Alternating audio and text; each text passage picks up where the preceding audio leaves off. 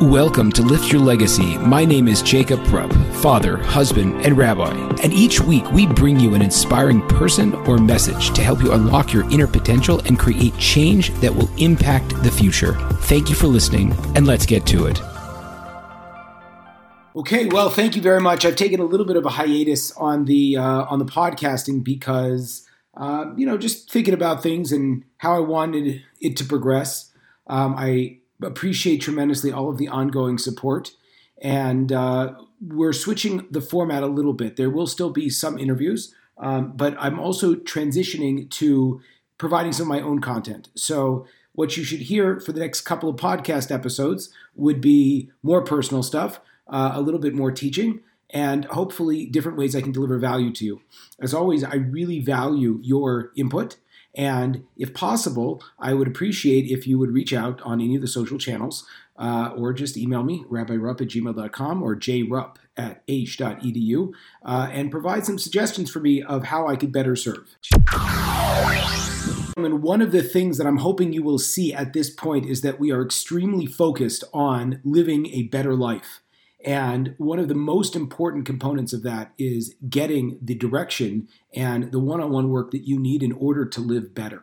So I am a strong proponent of coaching. I do a lot of coaching myself, and I would encourage you, if you're listening to this, to please do what many other people have done. Reach out. Let's have a conversation. There's no obligation to you whatsoever to see if we might be a good fit to work together. And if that might not be the case, I would be thrilled to introduce you to any of the multitude of options and networks and people that I know who could provide that help. So again, please reach out via social channels, whatever it might be. I don't think I'm too hard to find. Certainly not, I hope. And let me know how I could be of benefit to you. Thank you so much.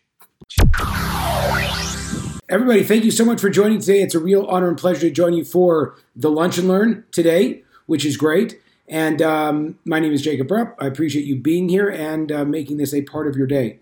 Okay, so step number one today is we are going to discuss the importance of making healthy boundaries. Let's get the light over here fine, or just turn it off, could be. The importance of building healthy boundaries. Now, what in the world does that have to do with anything, and why is it relevant that we discuss it today? And frankly, how did I get to a place where I would like to discuss such a topic? Now, first of all, as a general rule, we make the mistake oftentimes of thinking that we have to have mastered a topic in order for us to have an opinion that is valid on that.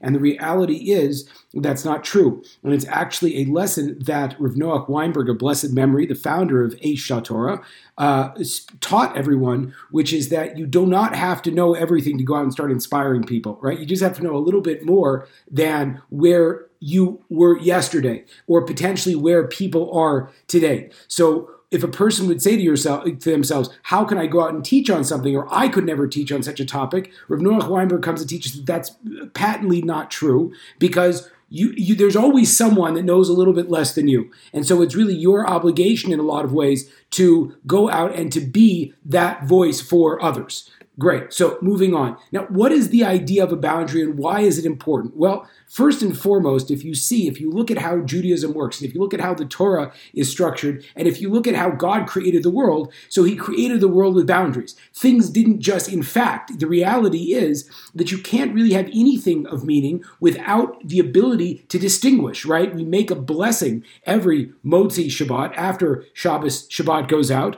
where we say, Baruch HaMavdil Bein Kodesh Lahol, that blessed is God who separates between the holiness and the profane. You see in the creation story where God he's creating all kinds of different things, but they're all separate from the other ones. There's night, there's day, there's the waters, and then there's the land. There's different species and genomes of animals. There's the separating of man and woman. So the entire process of creation, of making things that are meaningful and making things that work and that are significant, is all through the process of defining and creating and articulating boundaries. Now, what's really fascinating nowadays and what this practically means to us in our lives is that so many of the problems that we undergo and the challenge that we have is because we do not set appropriate boundaries. What does that mean? That means that oftentimes you might find yourself being taken advantage of. You might find people in your life that don't quote unquote add joy, that don't make you into a better person. And oftentimes there's a lot of frustration and stigma and sadness around the fact that there are people in my life that are not making me better. But how in the world would I ever be able to stop them from coming into my life right now, because I don't know how to have healthy boundaries? There's a great thing you see oftentimes. There's like kind of like two people. Well, not to make it that easy, but when it comes to the coronavirus, so you'll see there are certain people that take it seriously, and there are certain people that don't take it seriously. And even to a certain extent, for me personally, going out, I'll go for walks. Thank God I live in a beautiful place called Minneapolis, and the beautiful place in Minneapolis is not freezing currently, so that's always nice. And you go out on walks, and you'll see there are certain people that get really close to each other, and there are other people that are able to maintain that 6 foot distance, and they like buy into it. And it's awkward because like very often they're your friends, and so you're like, well, do we follow this thing or do we not follow this thing? But the idea is, if you're able to think to yourself, again, if you find yourself being imposed upon, people are touching you or they're getting too close to you. Again, this is a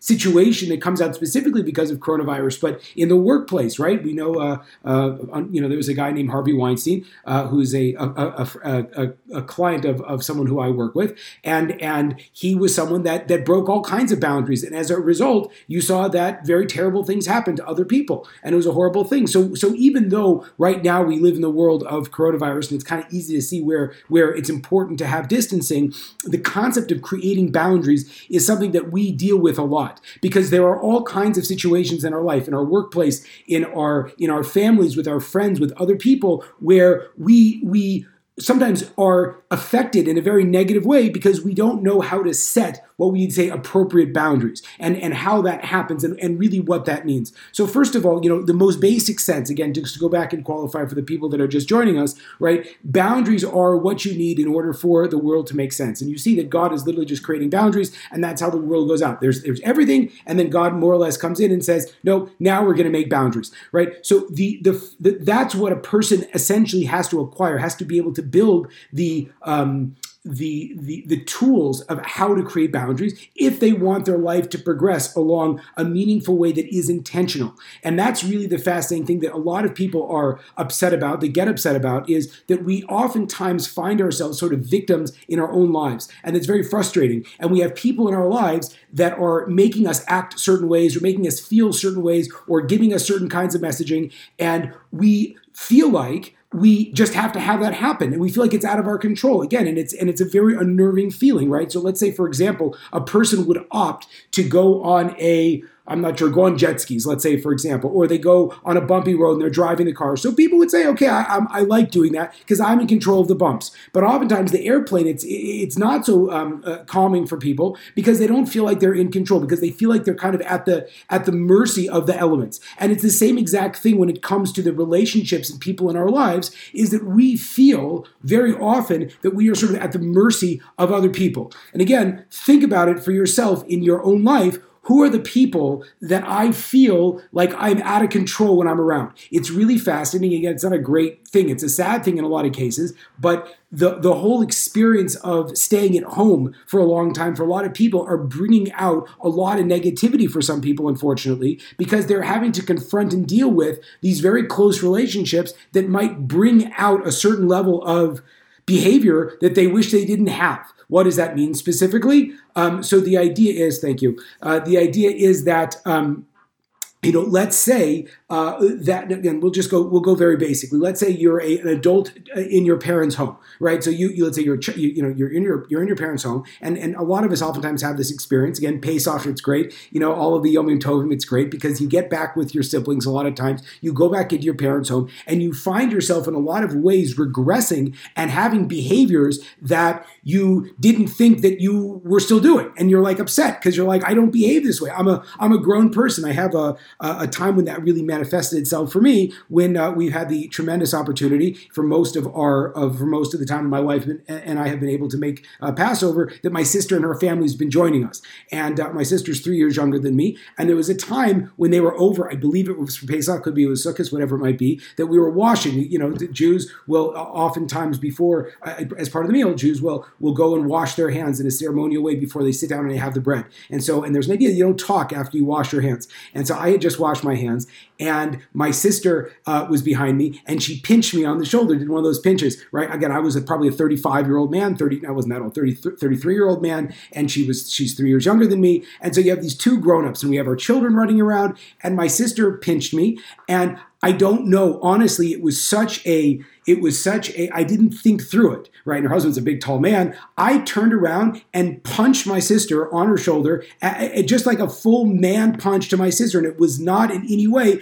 it was like, it just came out of nowhere. And I was like, oh my gosh. And she was like, oh my gosh. And then her husband was like, oh my gosh. I was just like, whoa, right? So what happened over there? So even though I'm 33, she's 30 years old, when that dichotomy, that dynamic reintroduced itself in the relationship, right away I jumped back into a place where I was a 7-year-old kid and she was 4, right? Thank God she was fine. Thank God her husband wasn't offended. I apologized very nicely. I was surprised by the whole thing. But suffice to say that we find ourselves, especially in this time, especially around the holidays, going back into relationships with people in our families. And when we have those kinds of relationships, we find ourselves, quote unquote, regressing back. And oftentimes we're surprised by the fact that we are so affected by the people in our lives. For example, again, you might be able to build a perfectly wonderful world around you, but when your mother, when your spouse, when your brother, when your sister, when certain people from your past kind of come back into your life and they trigger something in you, you find yourself behaving in a way that you're like, oh my gosh, like what's wrong with me? Why did I do that? And so the reason why this is very important for us to kind of look at and to acknowledge is that we oftentimes feel at the mercy of the people in our lives. And the more that we think about it, the more that we can appreciate that there's so much frustration that comes out of the fact that we feel at mercy of other people and even other situations. And we're going to get into that in a moment. But there's a concept that a person, if they don't know how to build meaningful boundaries, again, if you think about it, like a tsunami, which in the physical world we see as such a horrific thing, or coronavirus, right, that it spreads everywhere, right? The fact that there are not boundaries is usually the greatest potential for destruction possible, right? Because we build our whole lives. It's a very good way of explaining this. I'm just saying that's how I've heard it explained. Is that if you look at it, we build cities, we build homes, we build our lives around the normal borders of things. If you want to live in California, bang, so you know where to build. If you want to build in Nevada, you build over there. If you want to build again, Israel, it's a great thing. Like you don't want to get the wrong address where you start building your home. It could be it's legal that you can't build there. It could be it's not a safe place. Even if you see in cities, right? If a person wants to build in a certain geographic area code, you want to get that 912 whatever it is, the Beverly Hills area code, right? So you want to know exactly where the line is so you can make sure you build in that area. So the boundaries, we create our lives around boundaries, right? And when those boundaries become unclear, right? So then all of a sudden we find that there's tremendous chaos. The police in America, it's called what people call is the thin blue line, right? Because there's like bad guys out there, there's good people, and there's the line that marks between the good and the bad. And oftentimes, if that line gets attacked or that line disappears, the world becomes a very scary place. So hopefully I've explained to you, that when God created the world, there is he created a world with boundaries, and that for all of our lives, in order to avoid chaos, we need to find boundaries, because wherever boundaries do not exist, chaos enters the picture. And again, we mentioned in a physical world, when that happens, it's a terrible thing. People are not meant to live in the water. So when there's like a tsunami and all of a sudden your neighborhood is now in the water, right? Or again, even if you think about it, like in Minneapolis, thank God, there's snow so much of the time. Everyone gets how to live with snow. You go somewhere else, there's a dusting of snow in California, all of a sudden the entire world's upside down. So it's not like anything can't be dealt with, but if it's dealt with in a place where the boundary doesn't exist, chaos ensues. So now, if we think about chaos, we go back into our personal lives, you can say the exact same thing. That when we feel, and again, this is a really interesting thing, because oftentimes we try to use our circumstances. It's a very important idea. Very often we try to use our circumstances to determine how we feel or how we should feel, right? So you look around and you say, this is going on and I should be feeling this way, X, Y, Z. But there's a much smarter way of doing it, which is to look at how you feel and then check out the circumstances, right? So and this is this general concept called awareness, right? So oftentimes you might wake up and you say, well, the sun's not shining and I'm in debt and, there's coronavirus, I can't leave my house and my kids are annoying me and whatever it might be, right? And so you give all these reasons and you look at the world in a certain way. And the reality is, if you were more in touch with yourself, you realize I just woke up on the wrong side of the bed and none of these things are actually problematic, which is super interesting, right? So the first thing is, rather than sort of looking at all of the different things, try to clue in on yourself and see how you feel. And if a person feels like they're out of touch, if a person feels like they are a victim or that they are kind of at the mercy of how the world works, so then the reality is that they've lost the ability they've lost boundaries. Boundaries haven't been clearly defined. The biggest thing that causes you to feel a sense of lost and chaos and being at mercy of the world is not to have boundaries, right? And that's a very important thing because it simplifies a lot of the problems that we have. Because if a person says to themselves, I feel out of power, I feel out of touch, I feel concerned, I feel frustrated, right? Oftentimes they can ask themselves, well, what boundaries have I not enforced or what boundaries have I not set down where that there is this chaotic element in my life? Period. Now, we're going to go into that, and I'm just going to give a very basic understanding of that. So one of the basic concepts of the Jewish Shabbat, which for people that are not aware, this is kind of like one of the most fundamental parts of Jewish life. And it's been that way for thousands of years, right? So what's the idea that on the sixth day, on Shabbos, on Shabbat, we cease doing any productive activity, right? So what does that ultimately mean? That means that a person is not at the mercy of at least the world of creation on that day of Shabbat, but rather they are free to kind of do their own thing, right? They're free to not really do their own thing, but there's a boundary there, right? So again, the classic thing is the phone comes off. Now, the net result is, again, for the people that have not tried this, there's a sense of tremendous enslavement, servitude. How could I live? Again, that was the fun thing about the coronavirus is it's like we just spend 5 days getting comfortable, 6 days getting comfortable of our kids being home because we have the added benefit of Netflix, YouTube, all these different things, keep the kids distracted, keep us distracted, whatever it might be. Shabbat comes and suddenly you're looking 25 hours with no electronics. And you're like, oh my gosh, then what we should do? And again, in Minnesota, it poured rain last Shabbat, so I can go outside, right? So it's a crazy thing. So I totally get it. People might feel that this is something that locks them in, and this is something that makes them feel enslaved. But the reality is that if a person lives with Shabbos, if a person lives with Shabbat, ultimately that becomes the most freeing experience in your life. Why? Because you know that just like there are times when it's super hard, things are going great, or there's a sports thing on, or there's a thing with business, or whatever it might be, and you really want to stay connected, you have to turn off. There are also plenty of times in life where the workplace is very frustrating, or there's stuff going on, or there's just such an abundance of bad news, whatever it might be, and you can actually take refuge in this time where you set the boundary that I'm not going to have any kind of this kind of electronic involvement. So that's a great example of how just the institution of 1 day of a limited technology and limiting stuff creates a great level of peace and joy for the people that actually practice it. For the people that don't practice it but look at it, right? So then it just seems like a negative limitation. I'll give you another example. Boundaries around food, right? So if a person would say, I'm not going to eat, I'm just picking something random, right? I'm not going to eat carbs after 9 o'clock. I'm not going to eat food after 9 o'clock. Or I'm, not going to eat this kind of food or processed sugar or meat. Or again, you pick your diet and enjoy it, whatever it might be. For a person that looks at that as if they're not doing it, right? So then it seems like a horrifically painful, enslaving endeavor. But if a person says, but I want to feel healthy, and they're able to actually hold on to a whatever it might be for a period of time, short time. For me, it's 3 days, right? Usually, where I can just all of a sudden everything just gets recalibrated. Suddenly, you feel completely free. So that's another great example. If I set up boundaries on what I'm going to eat, ultimately I can experience an infinite amount more of freedom than I could if I did not have set boundaries. So boundaries ultimately are what creates freedom in our life.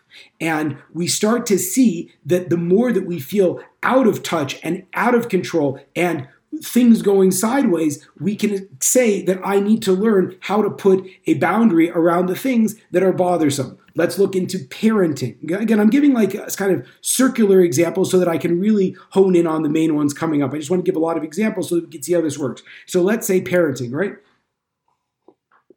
I'm not a strict parent. I'm not a strict parent. Again, you can have the greatest experience of your life coming in and analyze my parenting if you want. You can say I'm a terrible parent. Say I'm a great parent. Whatever it is, do your own thing. I'm not strict. I know I'm not strict. And as a result of me not being strict, so getting my kids to listen to me is not an easy thing, right? But on the flip side, and that's frustrating. And oftentimes I feel what can I say? At the mercy of my kids, right? And Shabbat might come, and we've never been like really strong. We don't hit our kids. We don't like yell at our kids. And we grew up in a home, our home that my kids grew up in. We were always having lots of guests over, so it wasn't like we were telling the kids you have to sit down. We oftentimes would orient our meals around the guests, and the kids were part of that, but not the main focus. Okay, I get it, right? So it's difficult, but there are certain things on the flip side where we set boundaries and the kids know you can't go past that boundary. So, for example, it might be things the kids say, language that they use, ways that they talk to us, right? So the more that we can sort of set boundaries, and I appreciate with my own parenting, I should be much better at setting boundaries, right?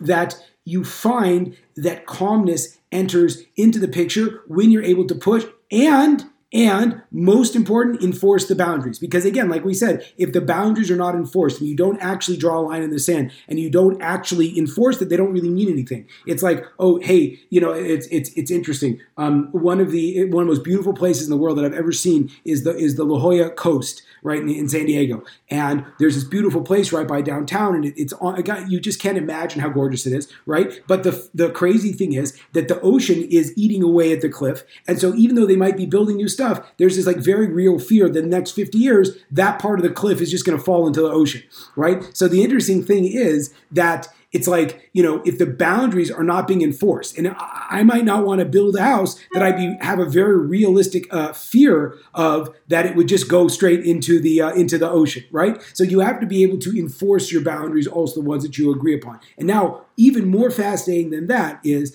if you have a boundary that you don't enforce, it's oftentimes worse than not having a boundary at all. Why is that? Because ultimately, you build a level of intellectual security for yourself that, I shouldn't worry, right? There's that boundary there. But if you don't enforce it, right, so then your fear, your comfort is completely mislaid because the boundary is not really there because you're not going to enforce it and no one else is going to enforce it. And so you act as if something's there, right? Again, it's like wandering around, let's say, I don't know, you're sitting in your backyard, right? So your guard is hopefully down because your backyard is a safe place to be. So it's like you might leave your wallet on the table in your backyard. Maybe not overnight, depending on what neighborhood you live in, right? In our neighborhood, it'll probably get eaten by the deer. But you conduct yourself in a way where there's a certain level of relaxation when you say, there's boundaries back here. I don't really watch my kids as much in my backyard because there's no cars back there. Again, they might get hit by a speeding deer, but other than that, like it's a pretty quiet place back there. Whereas if you know that there are dangers out there, you're always on guard, right? So you can watch. If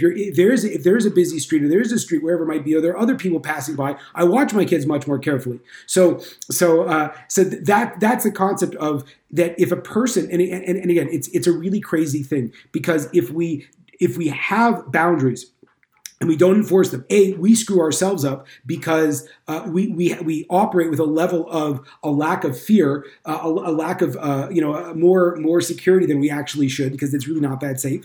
And on top of it, the people that break our boundaries learn that what we say doesn't really mean anything, and then they just will always push the rules because people always push the rules that you let them set up until they realize that you are unpushable. And once you're unpushable, so then all of a sudden people appreciate it. But if you have someone pushing your boundaries, not only do you get angry at them, but you feel even more kind of out of sorts. You feel less in your power. So again, practically speaking, if you're going to make boundaries, you have to make boundaries that you are going to enforce. Now, let's talk about the real boundaries. Let's talk about the real boundaries that affect most of us. So oftentimes, those are going to be boundaries that we find between us and other people.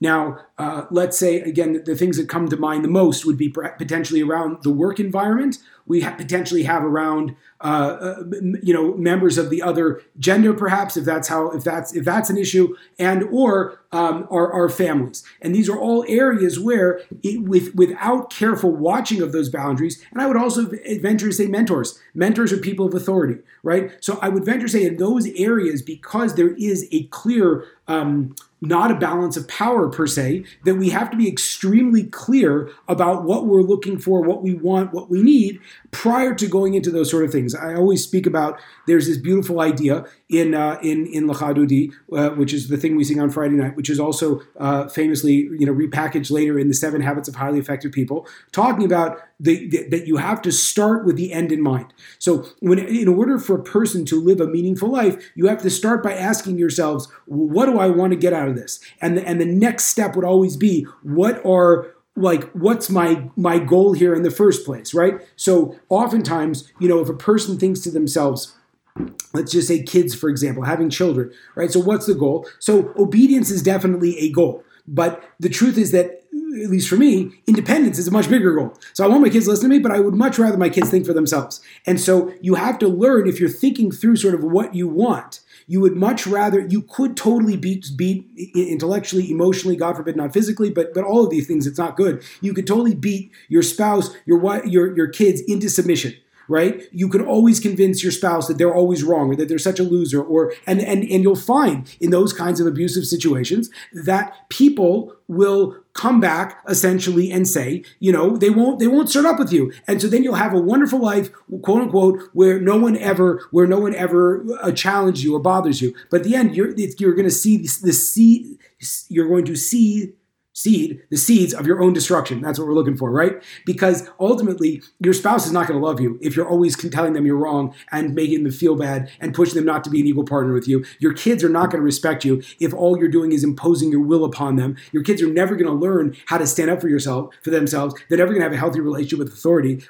I hate to say they're probably going to have a really hard time in the God relationship because all they see is the oppressive authority. So you have to be really careful that you are thinking through, what is my ultimate long-term goal with said relationship before you start to act in a certain way. And so when you're building boundaries, so to speak, you have to think, well, what do I want? How should I allow these boundaries to serve my long-term goals and expectations, right? So if the goal of marriage is to have an open and loving and trusting relationship with your spouse, so the boundaries that you implement would have to be things that facilitate that goal. Now, again, that's an individual thing, because ultimately we have to know ourselves and know our spouses and know our marriages. But practically speaking, let's say one of the things that I was told before I got married, which I'd like to say I've tried to do, but oftentimes have not been terribly successful at, is, you're not supposed to necessarily go to bed angry, right? And again, that's really bad advice if you're someone that doesn't think well when you're tired. Right? So it might be a heck of a lot better to go to bed angry or upset and then go back and look at the problem in the morning when you are, rested, than to just have this stupid sort of rule that sort of, stands over everything. Oh, we can't go to bed when we're angry. So then you have these two people at 4 a.m. yelling at each other. And the reality is they're just tired and they don't want to go to bed, but they have this stupid rule. So when you build boundaries, they have to be highly tailored to you, your circumstance, and what you want to get out of any given situation. Right? But thinking through, where do I want to go with it, sets up the boundaries that we have. So it could be that we don't have a friend who says there's no phone in the bedroom rule, right? Because he doesn't want the phone to be distracted. Again, I don't know if he follows this, probably not, but because it's a hard thing to do nowadays. And again, you don't want to make a rule that you're going to break, but aspires to have a boundary that, the husband and the wife don't bring the phone into the bedroom because, we don't want to be binging away on phones all night long, and whatever it was, they want the bedroom to be a place where we're not focusing on the outside world, we're focusing on the inside world. Okay, that's an example. Again, that's pretty hard for most people, but whatever works for you, right? You might have rules about boundaries around what we tell other people, right? And that's an important thing, because a lot of times intimacy is built based on the fact that you can sort of have the bandwidth in a relationship to sort of be yourself without worrying that your spouse is going to be broadcasting what you did, let's say, to his or her friends or his or her social media account. Like, that would be terrible if you think about it. But if you don't set that boundary, then you'll feel essentially, again, think about it. Let's say that's not a boundary that's set. And again, we hope potentially that this would be something that's so basic that that you don't have to say it, but nowadays you have to say kind of everything, right? You would have a real fear that when you look at your spouse the wrong way, they're going to jump on their social media account and lay off exactly what you said, or even better, they'll record you and then they'll send it as a voice note to their mother or to your mother or to everyone's mother or to the neighborhood or to the WhatsApp group, right? With all the divrei Torah, and now you hear someone yelling at their spouse, right? So it's like in that environment. Now, great. On one hand, it would definitely. And this is a Jewish concept, right? That God's watching everything. So on one hand, if you know that someone's watching you, you might be careful. You might be more careful with what you say and how you act. On the flip side, there's going to be very little intimacy there, right? It's very hard to have intimacy in that kind of a situation simply because you're always going to be thinking, is what I say to my wife or what my wife would say to me, is that something that I would be thrilled that my neighbor would hear, for better or for worse? And the answer is usually like, no. The reason why we get married and have close relationships is specifically that there is a level of openness that we can have with the people that we're closest to, but it's based on these boundaries of trust and what other people know and hear and appreciate and understand. Now, again, I would venture to say that it's downright abusive, frankly. Again, whatever. I'm saying my opinion. It's downright abusive if you set up that your spouse can never talk to anybody about anything, right? Because again, what is that saying? What kind of leniencies do you give yourself? Do you give them? Do you give the relationship that like you're not, you don't have to like be answerable to anybody. So it's important for spouses to figure out together the boundaries around who you can talk to about certain things. Are you allowed to talk to the parent, your parent? So again, some people might say, yeah, it's safe. Other people might say, are you crazy? Like that's the worst person you should talk to, right? Is it a therapist? Is it a trusted friend? Is it one trusted friend? Is it 3 trusted friends? Get this stuff worked out, because the more that you know, right, the more freedom and calmness that you can introduce back into your life. Again, so that's the idea of a spouse. Again, and the same thing's true with how we approach boundaries with members of the opposite gender, right? So that's an issue that this is not, I feel like this issue is like really belabored by a lot of people, and unfortunately, and I hope that it is. That again, it's really interesting because a lot of times Judaism will be seen as antiquated, and then new things will come out, and we'll be like, "Wow, this is actually exceedingly cutting edge." So in the world that we live in now, post Me Too, post all of this kind of terrible things and all of these abuses that have been happening around the world, we appreciate that there should be a natural, almost unspoken level of a boundary between a man and a woman, a woman, just, whenever there's a level of intimacy, of physical touch, of potential romantic connection, you have to have boundaries worked out very clearly, because as is most things, when there's a relationship, there's a guy named Malcolm Gladwell who wrote a bunch of phenomenal books. The Tipping Point was one that was great. But his most recent book, I believe it's called Dining with Strangers or Eating with Strangers. It's a study on how people do not really know anything that's going on in the heads of other people. So even if you say to yourself you're a good reader of people, chances are you're not, and you really don't usually know what people have going on in their mind. And it's important to sort of appreciate that you don't know. So the reason why we have boundaries is that there might be things that you think that are okay that are making someone else uncomfortable. There might be other things that people think are okay that you think is uncomfortable. So the ability to effectively build these kinds of boundaries allow us the opportunity to live in a world that is peaceful and calm and enjoying, where you don't have to worry that your freedom of movement or that your body or that your mind, all of the things get violated, right? Now, so that's a second important piece of where boundaries apply. Same things with work in general and with bosses in general, right? So a lot of time, the work environment's changed, right? And the crucial nature, and this is for bosses, this is for people that work for bosses, this is for everybody, the nature of the workplace is crucial in order to ensure people's success. People do not work the best if they're kind of ground down to the bone and made to feel really bad and all that kind of stuff. All of the evidence suggests the opposite. And if you look at the truly cutting edge companies nowadays, again, the cool thing is, with with the coronavirus, you're seeing that big tech, the really big techs, the Apples, the Amazons, all these kinds of things. So they're growing incrementally. Now I know there are certain companies that have bad culture, but a lot of the I'm going to get busted on the fact checker for this. But you can see that one of the paradigms of a growing company, we hope, is that they have a good eye towards community and company culture, and that there's an appreciation. You as the employee or you as the employer have to appreciate there's a level, there's a boundary that could and should exist between you and the other person in your office. What you can talk about, what you can say, how you can motivate, how you can't motivate, all of that kinds of stuff. And the more that you have that articulated, the better off you are. Granted, we live in a world where, this is from a book called The Speed of Trust, which is by Stephen Covey's son, speaks about, and Warren Buffett was talking about, that if there's trust, all you need is a handshake. And if you don't have any kind of trust, that's when you need lawyers and all the litigation and all the things that define all that kind of stuff. Whatever it might be, either way, there's a boundary.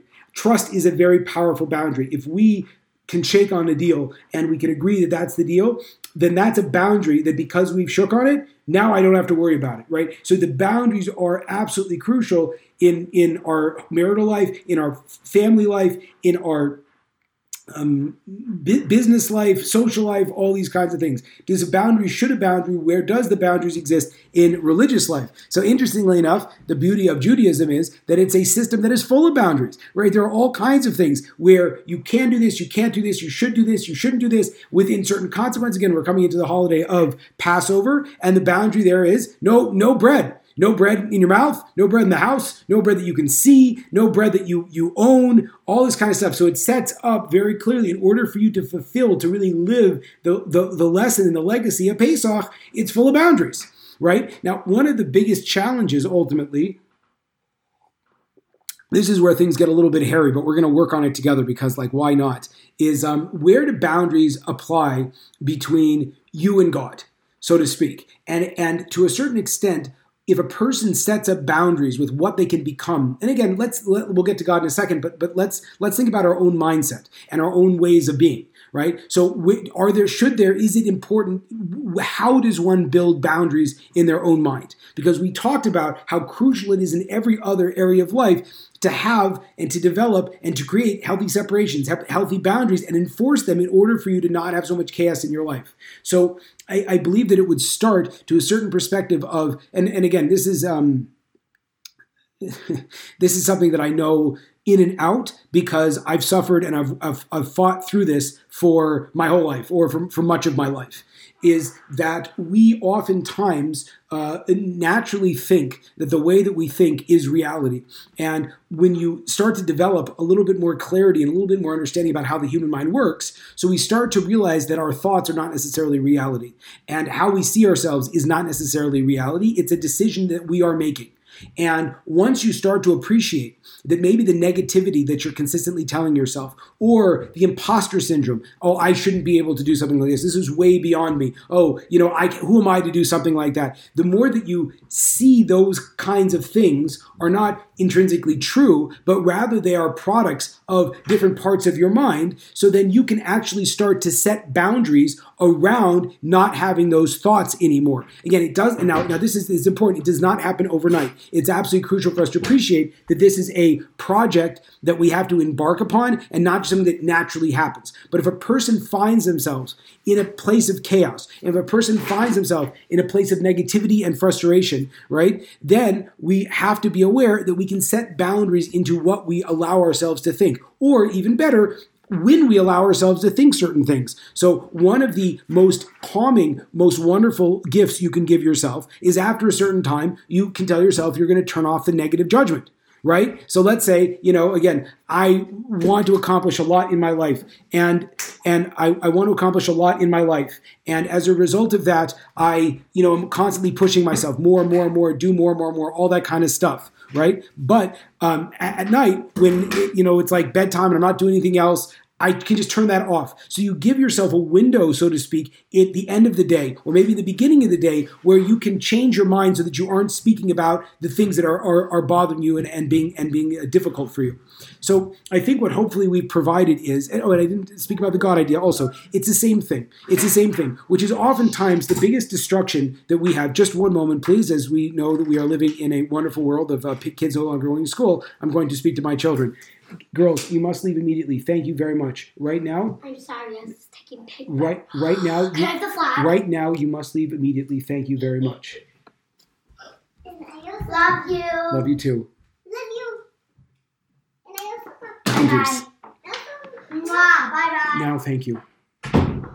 Okay, so in the idea of God, so I think that if a person thinks about their religious life, oftentimes what they deal with in their lives is that they are awash with all the same negative judgment they oftentimes tell themselves. So God couldn't love me the way that I am. I'm never going to be good enough for God. God just wants to, make my life miserable. God is untrustworthy, so to speak, or God is going to, punish me. All of those kinds of things. So oftentimes the feelings that naturally a person experiences are limitations on what they can accomplish in their religious lives. And so those are also boundaries that we can set up, which is why it's so fascinating that the rise of much of more modern Hasidic literature and other kinds of Jewish philosophy has infiltrated, has developed, is now being spoken about in the Jewish world. Not saying it wasn't before, but whatever it might be, right? Because it allows us to create a counterbalance behind the negativity that oftentimes pushes us. Because if you're learning Judaism and you're thinking about God and you're thinking there's many commandments and that God is perfect, the natural place that a person might go to is, I'm not that good, or I'm never going to be able to do everything. And the fascinating thing is, Pirkei Avot, the Ethics of the Father, starts out by saying, you know what? Everyone is doing a great job. And now let's talk about how to get better. But you have to start with this idea of you're doing a great job. So the idea of in a person's religious life, learning how to set boundaries around what they think is possible, or maybe the judgment they're putting upon themselves and therefore projecting on God, think that God's judging them, right? Or you could say, I'm going to put a boundary on the amount of stuff that makes me feel like I have to get better and the amount of stuff that just makes me feel good the way I am. So the beauty of setting boundaries and setting limits and setting parameters on your life, and we spoke through, you can do it in so many different areas, is really the greatest opportunity, the greatest life-affirming force that we have. It's a beautiful thing. It's something that's absolutely crucial. And the more that we can set boundaries in our lives, the better we are. So I wanted to give everyone a blessing. They should set as many boundaries as they can, that they can enforce, that give them peace and joy and make them happy and create more structure for them. And that they should live lives of tremendously beautiful meaning that's structured and it's not chaotic, and it's because it doesn't have to be that way. Thank you so much. I appreciate your support and for listening. Thank you. There you have it, folks, another inspiring episode. If you enjoyed this, I ask you to please share this with your friends and to like us over on Rabbi Rupp through Facebook or on YouTube. And the more that we're able to get these important messages out, the more that we can really make an impact in the world. So I encourage you, please, to stay tuned. We have a ton of amazing speakers coming up, and also to tell your friends about it. Thank you very much.